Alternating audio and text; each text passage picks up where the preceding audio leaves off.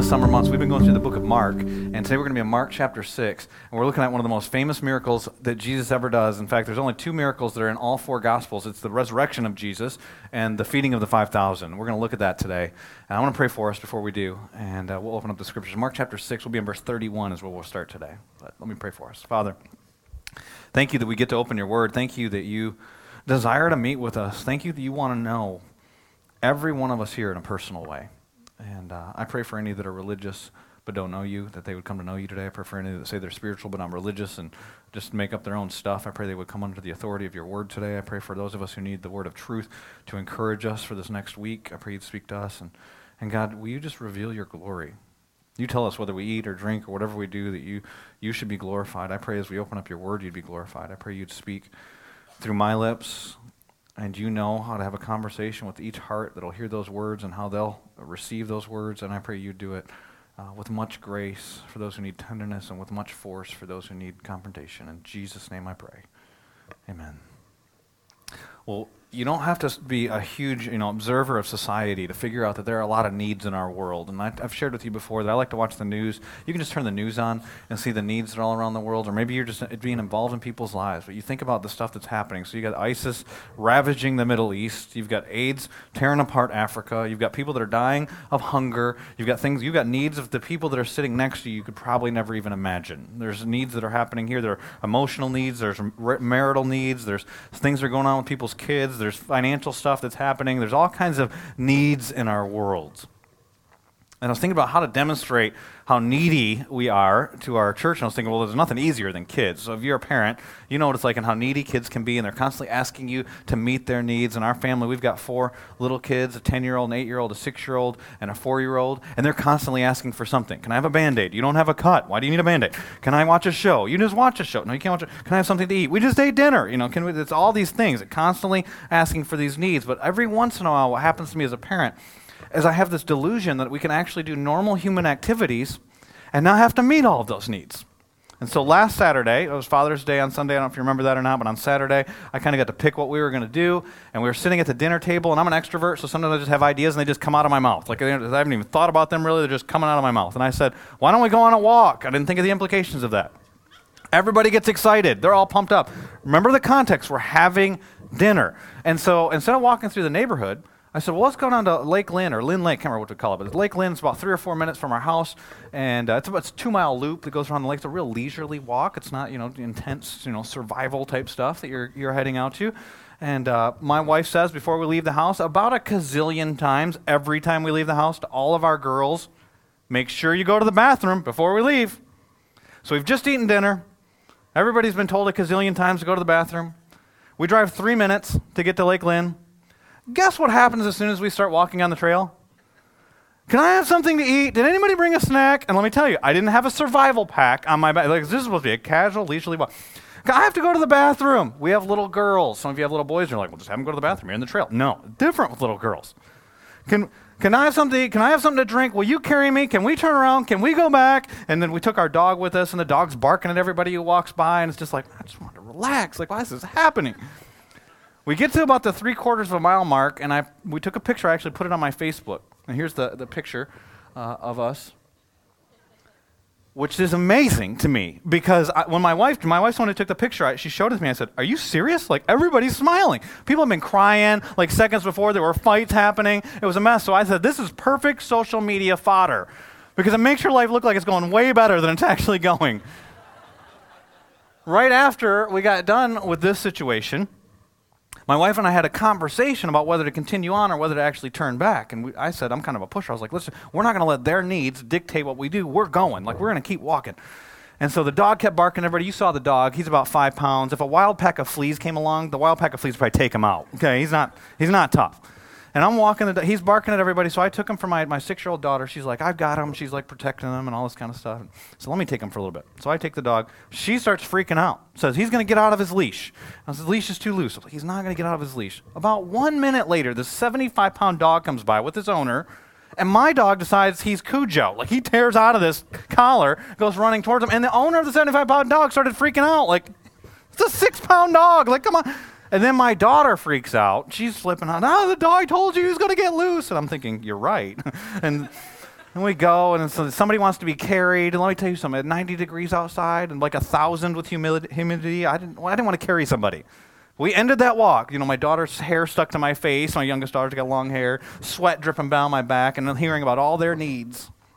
If you're a parent, you know what it's like to hear a bunch of needs. I can get overwhelmed with the needs of my kids when one person wants a snack while someone else is also asking for a Band-Aid and somebody else wants to watch a show at the same time. So can you imagine what it must be like as our Heavenly Father, as He hears needs from China to Houston, LA, here in Raleigh, Boston, you've got Zimbabwe, just think about all the places and all the needs coming up in Mandarin, and Swahili, and Spanish, and English, all coming simultaneously. Can you even imagine what it must be like in heaven? Hearing all of the needs, all the requests, all the emotional needs, all the hunger needs, all the physical needs, the spiritual needs that underlie all of the stuff that's behind all of that stuff that's taking place.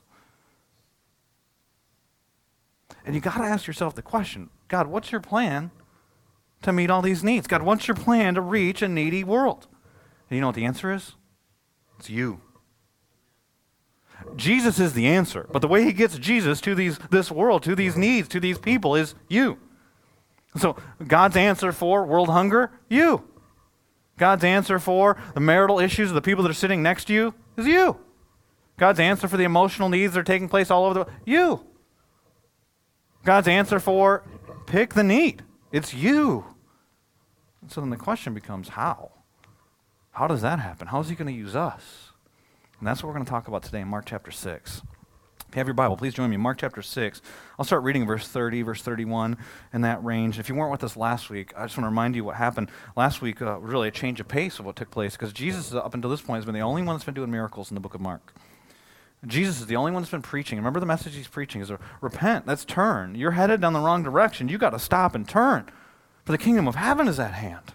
And the reality is that everyone's on their way to hell. Every person is on this path. The Proverbs say there's a way that seems right to man, but in the end it leads to destruction. We're all traveling down this path. The New Testament says that we've all sinned and we fall short of the glory of God, that everybody's headed to hell. But then the message of repentance is, but wait, there's a way. There's a way out. There's an escape. There's only one. His name is Jesus. He's the way, the truth, and the life. But there's a way. So you got to stop the way that you're going and turn to a new way, turn to Christ. And so Jesus had sent out His disciples to do that very thing. That's what we talked about last week, is He sends out His disciples 2 by 2. There's 12 of them. He even sends Judas. He sends out 6 groups of 2. We don't know how long they're gone, if it's weeks or if it's months. But they're out and they're preaching that message. Repent, turn to Christ. And they've got authority over evil spirits. And they're healing people. And so now God's using them to do miracles. And then they come back and they start to report. And so it's like a missionary giving the report of their mission trip in verse 30. It says, the apostles gathered around Jesus and reported to Him all they had done and taught. Verse 31, apparently it was successful because there were a lot of people. Look at it. It says, then because so many people were coming and going, they didn't even have a chance to eat. And so Jesus said to them, He said to them, come with me by yourselves to a quiet place and get some rest. There's probably a whole sermon just in that verse that many of you need to hear. The place of rest. You work hard, you go hard, and you rest well. Even when it's God's work. Verse 32, so they went. Jesus is being tender. He's being compassionate with them. He sees they're exhausted. They haven't even had anything to eat. They've been out who knows how long, weeks, months, doing all this ministry. And so He went away with them by themselves in a boat to a solitary place. And so it's being emphasized. It was a quiet place, as mentioned in 31. Verse 32, a solitary place. Verse 33 says, but, contrast, many who saw them leaving recognized them and ran on foot from all the towns and got there ahead of them. When Jesus landed, He saw a large crowd, and He was ticked. He was annoyed. He couldn't believe they wouldn't just leave Him alone. That's not what it says. It says He had compassion on them because they were like sheep without a shepherd. So He began teaching them many things. So here you have the situation where Jesus has got His disciples. They've got needs. They're exhausted. They haven't eaten anything. And of His tenderness, out of His compassion, He says, let's go to a quiet place. And they go to a solitary place. And the very people they were leaving, the very crowd that they were trying to get away from so they could get some rest, runs ahead of them, lands on the other side of the shore. They're on the other side of the shore. So when their boat lands, those faces are there waiting for them. And I'll tell you what I would think. It's like when I say to my kids, can I just get a minute? Can Can we just get a little break? Like, annoyed? Jesus isn't upset. It says that he had compassion. He felt compassion on these people. He felt compassion on his disciples. He felt compassion on these people. What he's doing here, though, is he's teaching his disciples. The teaching's not done. And he's showing them now through example. And what's happening here in the book of Mark, from the part we just ended when we did the Jesus is Stronger series, so last week was the first part of the new section, up until this next section we're going to come to in about September in Mark chapter 8, is that Jesus is preparing them. He's ultimately preparing them for what he's going to command them to do at the end of the Gospels after he dies, raises from the dead, and then sends them out and gives a command that applies to us, gives a commission we oftentimes call the Great Commission. It's at the end of every one of the Gospels, but the most popular version is in Matthew. In Matthew chapter 28, verses 18 through 20, he says this, and imagine being one of the disciples after this experience here, where he sent you out 2 by 2, you had authority over evil spirits. You cast out demons. You saw people healed. You preached repentance and people repented, to hear Jesus say these words. Then Jesus came to them and said, all authority. Like, you had some authority when you had authority over evil spirits, but the very authority that spoke the world into existence is mine. All authority on heaven and earth has been given to me. Now, think about it from their perspective.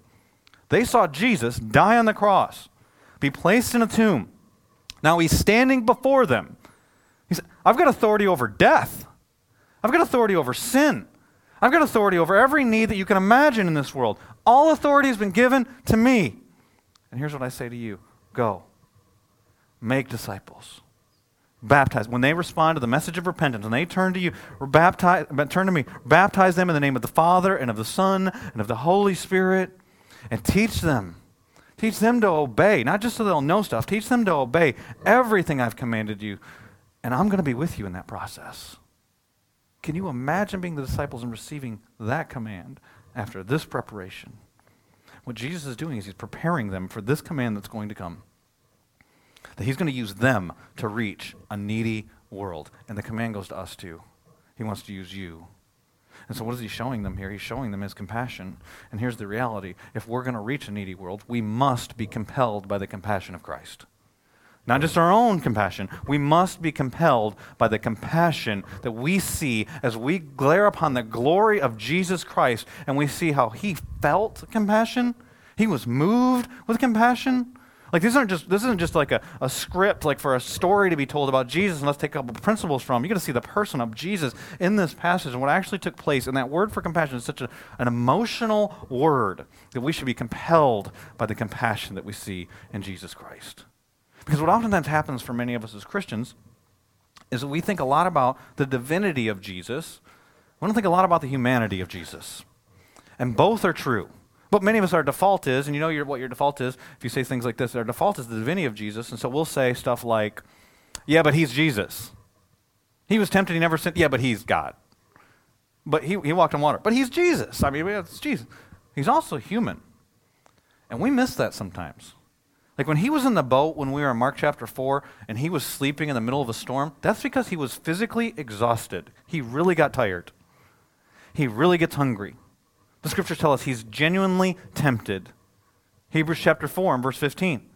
It says, for we don't have a high priest who's unable to sympathize with our weaknesses, but we have one who's been tempted in every way, just as we are, yet was without sin. Whatever temptation you face, he knows that temptation. Real temptation.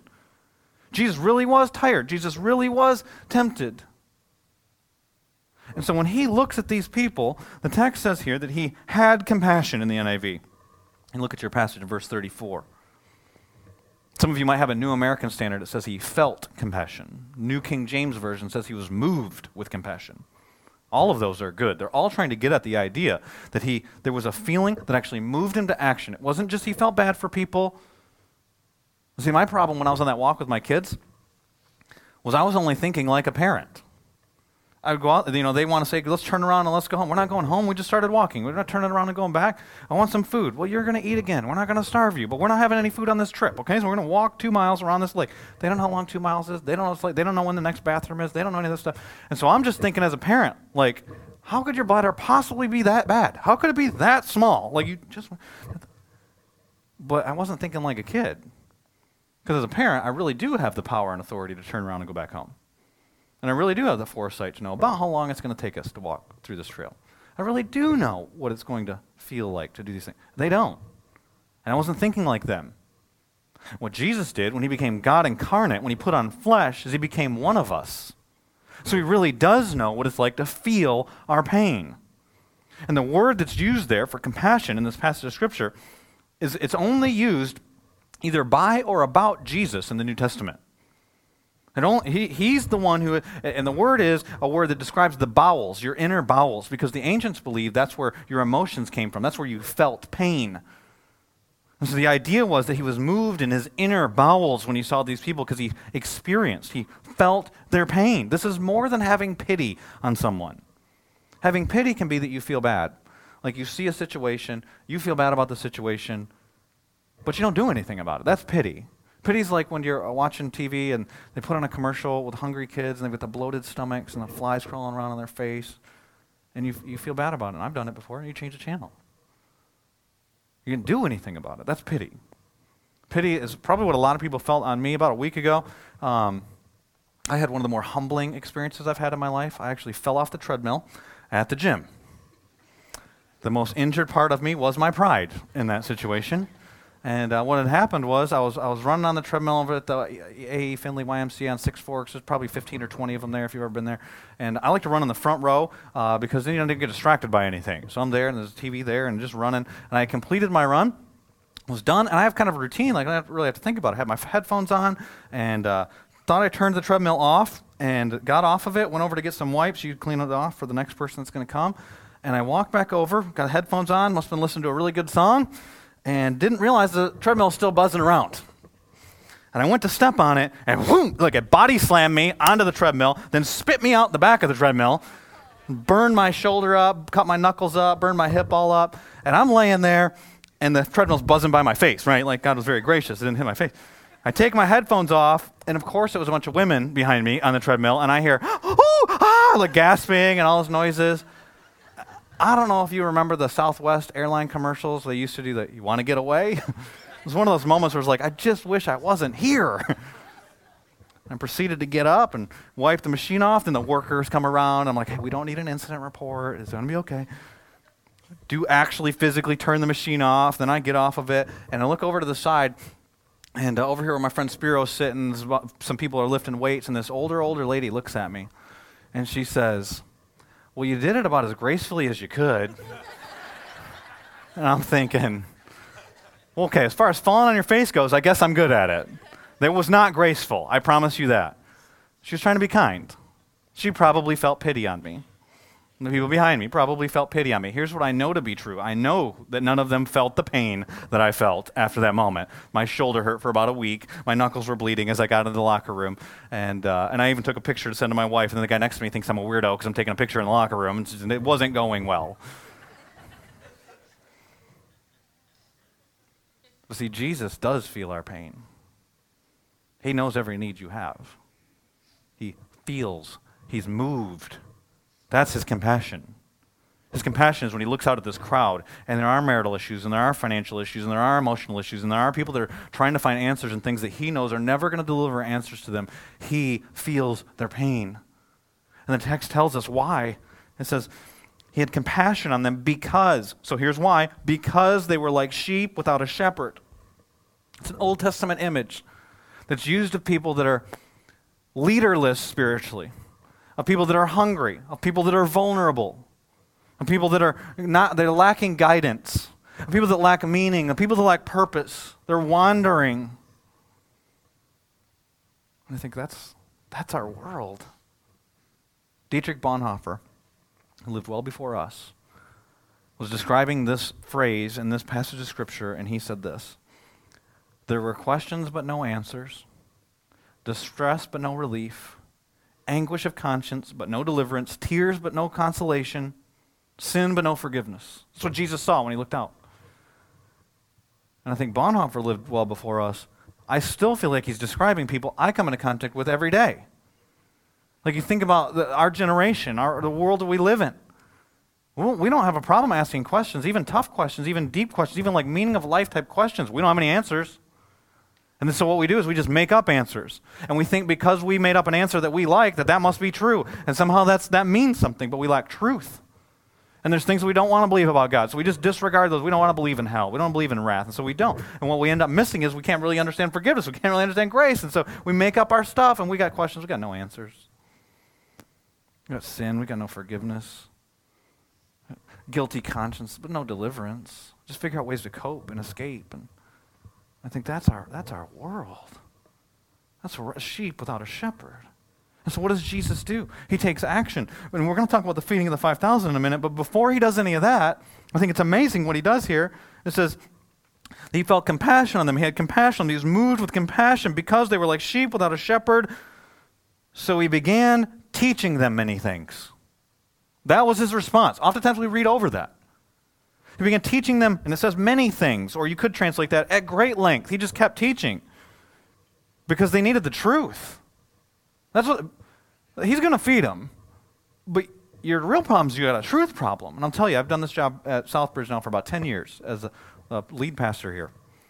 And most people, there are some problems that are genuinely physical problems, but most people you come into contact with, they got a truth problem. As people, they might know the truth, but they don't believe the truth. And so they might know facts, they might be able to quote verses, you might be able to talk to them in the office and just say the right things back, but they don't live their lives according to that. They believe lies, and the lies lead them down a path of destruction. The lies lead them into a place of darkness. The lies lead them away from Christ. And so they need the truth, and Jesus knew these people, they needed truth. And so when he looked out, he sees people with questions without answers. Guilty conscience, no deliverance. Sin, no forgiveness. And so he teaches them at great length as he sees these needs. You think about, what are our needs? I can share stats with you. There's lots of stats about needs. There's 60,000 people in Wake County, not even the Triangle, just Wake County, are fighting homelessness. Do you know that? There's needs all around us. The numbers are, some of them are estimated, but about 132 million orphans in the world today. We don't know for sure, but that's an estimate, probably a conservative estimate.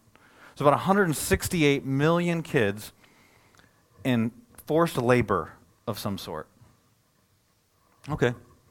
Can I be honest with you about stats? They raise awareness. For me, rarely do they do anything compassionately to me. I might be aware of something. I might know the need exists now. But I don't become compassionate, moved to where I'm actually going to take action until there's a face with the numbers, until you really know those people. And so I could try to get you to feel that. I could say to you, 168 million children, that's about 11% of the child population around the globe. Can you imagine if they took 10% of the kids out of Bridge Kids today and forced them into labor? So that could be one of your kids. See, that moves us a little bit more to where, oh, wait, you're not taking my kid. I'm going to do something about that. That's compassion. And many of us, I could talk about world hunger and poverty. But we're kind of here in this little North Raleigh area. We don't see a lot of that. When you look poverty in the eye, when you experience poverty yourself, that moves you to compassion. I remember being on one of the first trips that our church sent to Madagascar, talking to our church planners there. Grant and Jody Waller live there on a permanent basis and plant churches, and God's doing a great work. And they had told us about poverty. But I remember going there and then seeing a man have his cow wash itself in this puddle, and then the man come behind him and fill up his water bottle, drink the water, and then bathe in it himself. That's different than being told about that. I remember we did a Compassion Sunday one time here as a church. I remember traveling with Compassion International to Ecuador and being in the home of a woman who had multiple kids. And I know parenting's hard for all of us. But we got like dishwashers and microwave, like all the conveniences we have. She had a garbage bag ceiling. There's a light hanging through it. There's an extension cord. I don't know where that came from that somehow turned the light on. And she had a special needs child. I believe it was Down syndrome that child had. And she talked about walking him to the hospital every day to get therapy. I thought, I shouldn't be complaining about a 2-mile walk with my kids. And you see it. I remember we did a Compassion Sunday here, and I could tell you stories about that. But do you remember, those of you who are here, when we brought up a young lady her name was Kawane. She was from the Philippines, and she had been in abject poverty. Family members died of very curable things, barely had food. And she told her story about when she was sponsored by people like you, that they had food, and she could go to school. And now she lives here in the United States. She's working on her PhD. She lives in Tennessee. Was rescued, released from poverty, because of people like you. It was different to actually meet the person than to just talk about the ministry. And I had a woman email me this week who just got back from Madagascar. She was doing some medical missions work there, and she was sharing with me her first Sunday back at Southbridge was when I was preaching about the woman with the issue of blood. I don't know if you remember that a few weeks back. And she said, I had heard that passage before, but I never thought about it the same way because some of the women that she was ministering to had a bleeding issue, one woman for 57 years. And she said, so when you talked about the woman in the passage, I could see their faces. See, compassion happens when you get involved with the people. For some of you, that means you need to go overseas. Some of you need to go on a mission trip. You need to check, just write on your car that you're interested in that. We do them every year. I've already sent 2 trips, I know, to Panama. I know we got another one coming up to Madagascar. You can email the outreach team if you're interested. But some of you need to go. You need to get out of here and see some other things. Some of you need to get involved in the lives of the people that are sitting next to you right now. There are needs everywhere. But it's not until you know the needs. See, Jesus, he came and became one of us. He knows your weaknesses. He knows your struggles. He knew them in this crowd, so he could speak truth right to them. You're going to be compelled by the compassion of Christ, but it's not enough just to feel this. It's not enough just to be moved. What are the commandments of Christ? See, we're compelled by the compassion of Christ, but we're propelled by the commandments of Jesus Christ. And that's what we see happen next in the passage with this miracle, the feeding of the 5,000. Look what happens. He's teaching them many things, and he does it for a while. And so Jesus isn't worried about how long he's preaching. He's just going. He doesn't care about your lunch plans, any of that stuff. He's just teaching at great length. And then it says, verse 35, by this time, it was late in the day. Probably 3 o'clock, maybe 6 o'clock. It's starting to get evening time. So his disciples came to him and said, this is a remote place. Now remember, we saw in verse 31, they're going to go to a quiet place. We saw in verse 32 that they were headed to a solitary place. And now here again, the disciples say, this is a remote place. Now let me just tell you something for your own Bible study. When you're studying the Bible tomorrow on your own, when things are repeated in Scripture, they're being emphasized. There's an emphasis being made here that they're in a desolate place. They're in a remote place. Some people say a deserted place, like they're out in the desert. There's an image that's happening here. It's a picture. You got to know your Old Testament to understand this. It's a picture of God feeding the people in the wilderness with manna from heaven. And the picture is that Jesus is better than Moses. So Moses was their deliverer. Moses was their leader. Jesus isn't just a deliverer. He's not just a leader. He's the one that provides the manna. Remember our question from Mark, who is this Jesus? He's saying, I'm God. And here they have this picture, the same type of setting. When they were on the storm, when he fell asleep in the boat, he calms the storm. I'm the God of the sea. I'm the God that provides manna from heaven. I am the God of Israel. I am Yahweh, but I'm here in the flesh as your Messiah. That's what he's showing them. The disciples say they're in this remote place, would give the picture of that. And they said, and it's already very late. Verse 36, the disciples say, send the people away so they can go to the surrounding countryside and villages and buy themselves something to eat. This makes sense. This is not a bad statement by them. In fact, we know from what we read earlier, they haven't had anything to eat. What probably moves them is, Jesus, send these people away to get something to eat so we can get something to eat. We're hungry. And remember what Jesus has just done with them. Oftentimes when people preach about the feeding of the 5,000, they neglect the context. The context was he's just sent them out 2 by 2. And what did he tell them? Don't take any money. Don't take any bread. And so they just went out, and by faith, God's provided for them for weeks, maybe months. And now here they are, and Jesus is saying, I'm not interested in your report from your past trusting me by faith. I'm going to tell you to trust me by faith in a new way right now. And look at what Jesus says. Jesus answered, you give them something to eat. You feed them. Something we also oftentimes miss in this passage when we talk about the feeding of the 5,000 is Jesus is not the one who fed the 5,000. It was the disciples. He's commanding them here, you see all these needs. You're finally starting to see the needs. See, I've been teaching them, and I've been teaching to their needs. Now you're starting to see the needs. I want you to meet the needs. The you here is emphatic in the Greek, and it's a command. You give them something to eat. What's going to happen here with the disciples is they're going to do something they would have never dreamed of doing. Because they're being propelled, pushed to action by the commands of Christ. And we're not commanded to feed 5,000 people. This is a command that's specific to them. But we do have a lot of commands that are given to us that talk about meeting people's needs. How about this one? Love your neighbor as yourself. No one does that, by the way.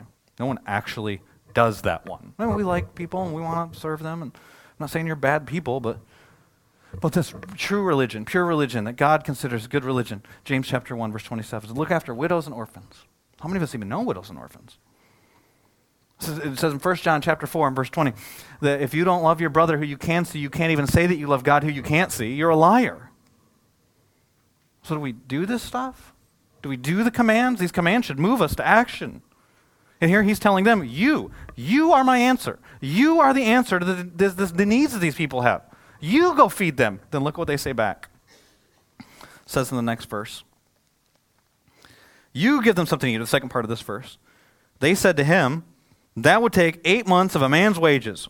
Are we to go spend that much on bread and give it to these people to eat?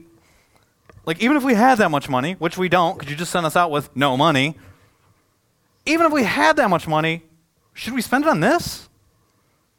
And each one of the Gospels gives an account of the feeding of the 5,000. And John, you can read it in John chapter 6. In John chapter 6, we find out it's actually one guy who says this. His name's Philip. And so what happens is that Jesus says, hey, you give them something to eat. And Philip starts thinking, man, there's this many people. There's 5,000 guys, plus women and children. And then everybody makes, if an average wage is this, and if we had that much money, he's got his abacus out. He's pulling out this Excel spreadsheets of the first century, whatever those were. And he's figuring out. And it says that he actually says, even if we had 8 months' wages and they would be enough for everybody to have one bite. And I look at that and I think to myself, there's always one guy like that, isn't there? Like you're in a session, you're dreaming about what God might want to do, and there's always like one person that's a naysayer. We say I'll just let you in on our church staff culture, we have a saying for that. Sometimes we'll be dreaming, what does God want to do this fall? What does God want to do through us the next series? What does God want to do? And we start talking, we start dreaming. There's always somebody that will say, but we can't, and we don't have, and how about this? And so our saying as a staff, and anybody who's listening to me right now that's on our staff, you know what I'm about to say. Don't be a dream-killing fun sucker. That's our statement. So we say, hey, somebody starts going, well, we don't have enough chairs, or we don't have this, and we couldn't do that, and what about this? Don't be a dream-killing fun sucker. Like, we're dreaming right now. Just stop.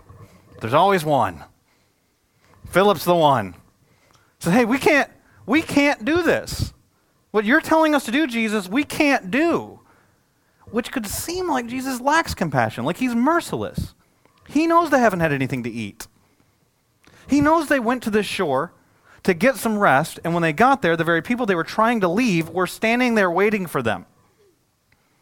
He knows he sent them out with no food and no bread, and now he gives them they're emotionally exhausted, they're spiritually worn out, they haven't physically eaten anything, and he says, you feed them.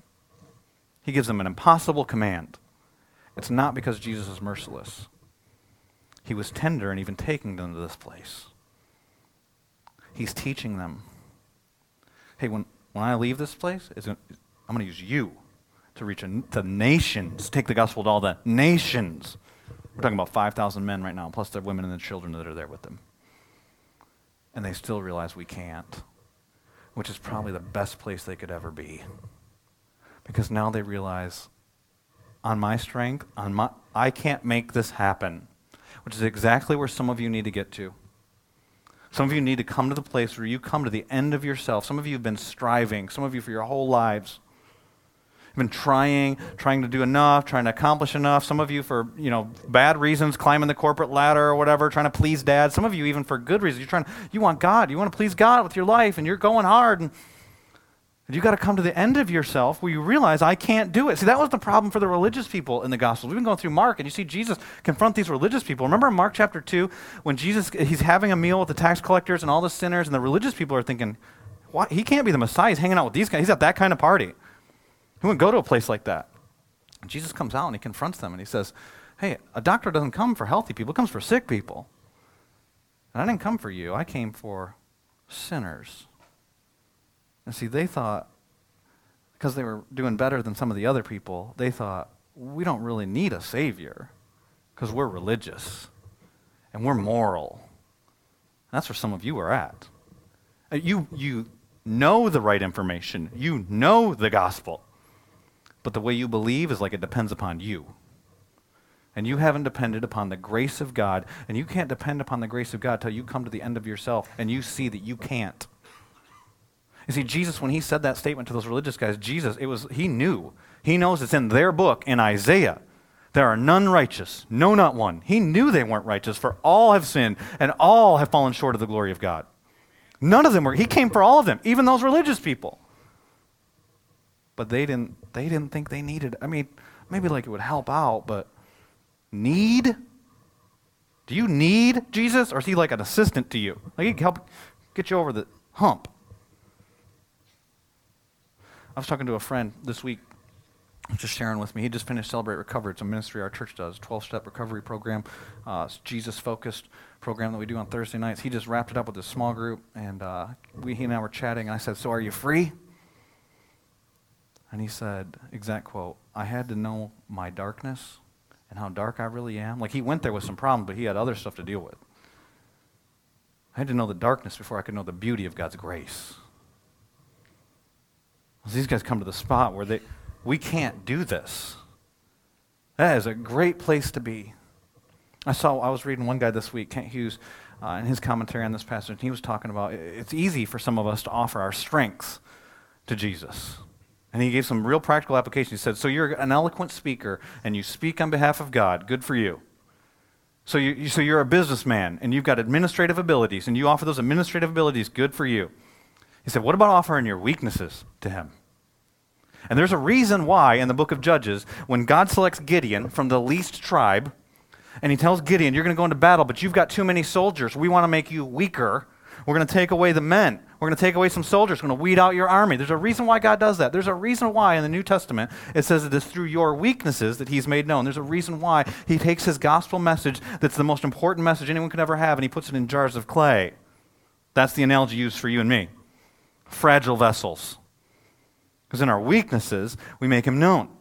So we make that weakness available to him. Hughes quotes Elizabeth Elliot in his commentary. Elizabeth Elliot lost her husband, says this statement, if the only thing you have to offer is a broken heart, you offer a broken heart. So in a time of grief, the recognition that this is material for sacrifice has been a great strength for me, she says. Realizing that nothing I have, nothing I am will be refused on the part of Christ. Just bring what you have. I simply give it to him, as the little boy gave Jesus his 5 loaves and 2 fishes. With the same feeling of the disciples when they said, what is the good of that for such a crowd? Naturally, in almost anything I offer to Christ, my reaction would be, what is the good of that? The point is, the use he makes of it, and it's his blessing. And so what ends up happening next in the passage is Jesus tells them, they're focused on what they don't have. Jesus says, well, let's use what you do have. Let's use, you might not be, so you can't stop world hunger. Can you feed somebody? So you can't deal with orphan crisis, widow crisis. Can you bless somebody? You can't love every person in the world. You can't reach all the nations. Can you reach one? Amen. What about the guy that lives next door to you? What about your coworker? What about your neighbor? What about your spouse? What about your kids? Jesus says, how many loaves do you have? We don't have 8 months' wages. We can't give everybody a bite. Jesus says, what do you have? He asked. And he knew they didn't have any bread and they didn't have any money because he sent them out that way. Then he says, go and see. Take up an offering, disciples. And what ends up getting told, not told here, but in John chapter 6 as well, is that there's one of the guys, his name's Andrew, he goes out and he finds a little boy who's got a lunch, and it's got 5 little loaves of bread, and 2 little fish, and 5 little loaves of bread. So it's basically like a Lunchable. It's a little bit of ham chopped up, and a little bit, no ham, it's a Jewish thing, but anyway, it's got something in there, and then cheese and some crackers. But it's also interesting, we don't get any of the details of how Jesus does this miracle. I think sometimes we imagine like bread just appeared everywhere, and it was different flavors and all that kind of stuff. And it appears that it was a pretty modest miracle. That Jesus, the one who spoke everything into creation, just like fish never stopped coming as he handed it out, and bread never stopped coming, and then it was the disciples who went and fed the people. You look in here and you see what happens.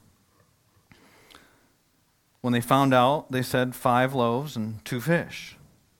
Then Jesus directed them to have all the people sit down in groups on the green grass. That's a picture, by the way, of Psalm 23. For those of you who know Psalm 23, the Lord is my shepherd, I shall not want. He leads me beside green pastures. Here we've got people without a shepherd.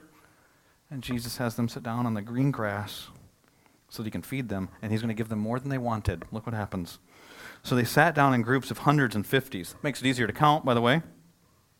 Taking the 5 loaves and the 2 fish and looking up to heaven, he gave thanks and he broke the loaves. Then he gave them to his disciples to set before the people. They're the ones. You feed them. You brought the offering. You're going to be the one that feeds them. He also divided the 2 fish among them all, those 2 little fish. They all ate and were satisfied. That word for satisfied is like an animal that's getting fattened. And the disciples picked up 12 baskets full of broken pieces of bread and fish, so they get to eat too. The number of men, and that word for men there is, there's a Greek word for, it's oftentimes translated men in the New Testament that just means people, male or female. This means men, male. The number of males who had eaten was 5,000. Matthew tells us there were also women and children. There may have been 15 or 20,000 people here. And they all had more than enough because Jesus does more than we could ever ask or imagine. But what happened? They took what they had and they made it available, which then begs the question for us, what are we holding back? You only have about 70 some years here on this earth. You make all your time available to God. But I can't reach all the nations, but who can you reach? What do you have? What about your money? Well, I tithe, maybe, some of you do. But a lot of you don't even do that. But those of you who tithe. But is everything available to God? Like your car, your house, your clothes. Like it's all yours. Just use it. Just pour my life out like a drink offering like Paul talks about. Is that how you come? What about your talents? What about the strengths and your weaknesses? Is it all there on the altar before him? And you say, here, just use me. Here I am, Isaiah. Send me.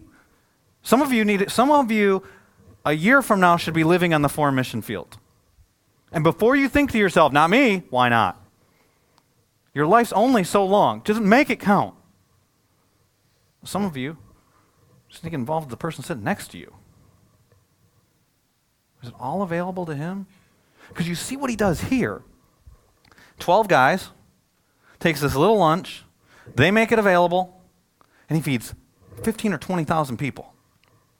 Can you imagine what he would do? There's hundreds of people will be here today. I don't know exactly what the attendance is today. But usually, on average, here at Southbridge, somewhere 700 to 800 people will be here today. If 700 or 800 people would do this, all my time, all my talents, all of my money, all of me, it's not much, but it's yours. See, we get distracted as Christians. We're fighting about, what bathroom laws. And then politicians should do that stuff, and then we should pray for our politician. I get all that. Not that it doesn't matter, but we are distracted, thinking whoever wins the election, it's some victory for Jesus or not. We pray for revival for our nation. I hope you do. We're going to reach the nations. What would he do if hundreds of people actually, there's one little boy who gives his lunch here. You think he could reach a city for Christ if hundreds of people would say, here I am. I don't have much, but it's yours. You do what you want to do. I'll go where you want me to go. I'll say what you want me to say. I'll give what you want me to give. I'll do whatever you want. And a lot of us, we think that's true. But do we believe it? See, God's plan for reaching the nations, the needy nations, is you. For some of you, that means you've got to get involved in other people's lives. You're not going to be moved with compassion until you look those needs in the eye. You're going to get into God's word. You're propelled by his commands. This command does not apply to us. You go feed 5,000 people. But there are a lot of commands that apply to us, meeting the needs. Why can't meet all the needs? We meet the needs that are around you, the ones he puts before you. He will guide you. He will direct you. He will give you the words. And when you don't have enough to meet the needs, he takes care of that too. Amen. But the question is, will we trust him? We'll stop holding back. I hope this isn't the kind of message that you can hear and think, God, I should be more compassionate. Let's go to Bricks. I should obey some more commands. I'm busy. God wants to use you. And there are a lot of people that need Jesus. Let's pray. Father, we come before you and we sing songs today about that you're more than enough. And sometimes even in our own personal lives, we wonder about that. We have needs. We have our own hurts, our own struggles of faith, our own questions that we don't feel like we have answers. Thank you for giving us answers in your word. Thank you for giving us more than just words on a page, but giving us the person of your Son, Jesus Christ. I pray for those here who are yet to place their faith in you. I pray today would be the day of salvation, that they'd realize there's a Savior who knows their needs, who cares for them, and doesn't just want them to clean up their act, doesn't just want them to obey certain commands, but wants to know them in a personal way. I pray that they would trust your Son Jesus as their Savior. And Father, those of us who know you in that personal way, God, I pray you'd put a burden on our heart for the needs that are around us, all the needs. And it can be overwhelming. And we come to a place where we say, we can't do it. And God, we just trust you. We lean on you. We trust. You just use us. I pray for the things that I'm holding back. I pray for the things that my friends are holding back from you. I pray, God, that you would just take them. And you might have to pry some of our fingers off of them. And that's painful. And you may just have our hearts open up and release them to you. I pray you'd do that. In Jesus' name I pray. Amen.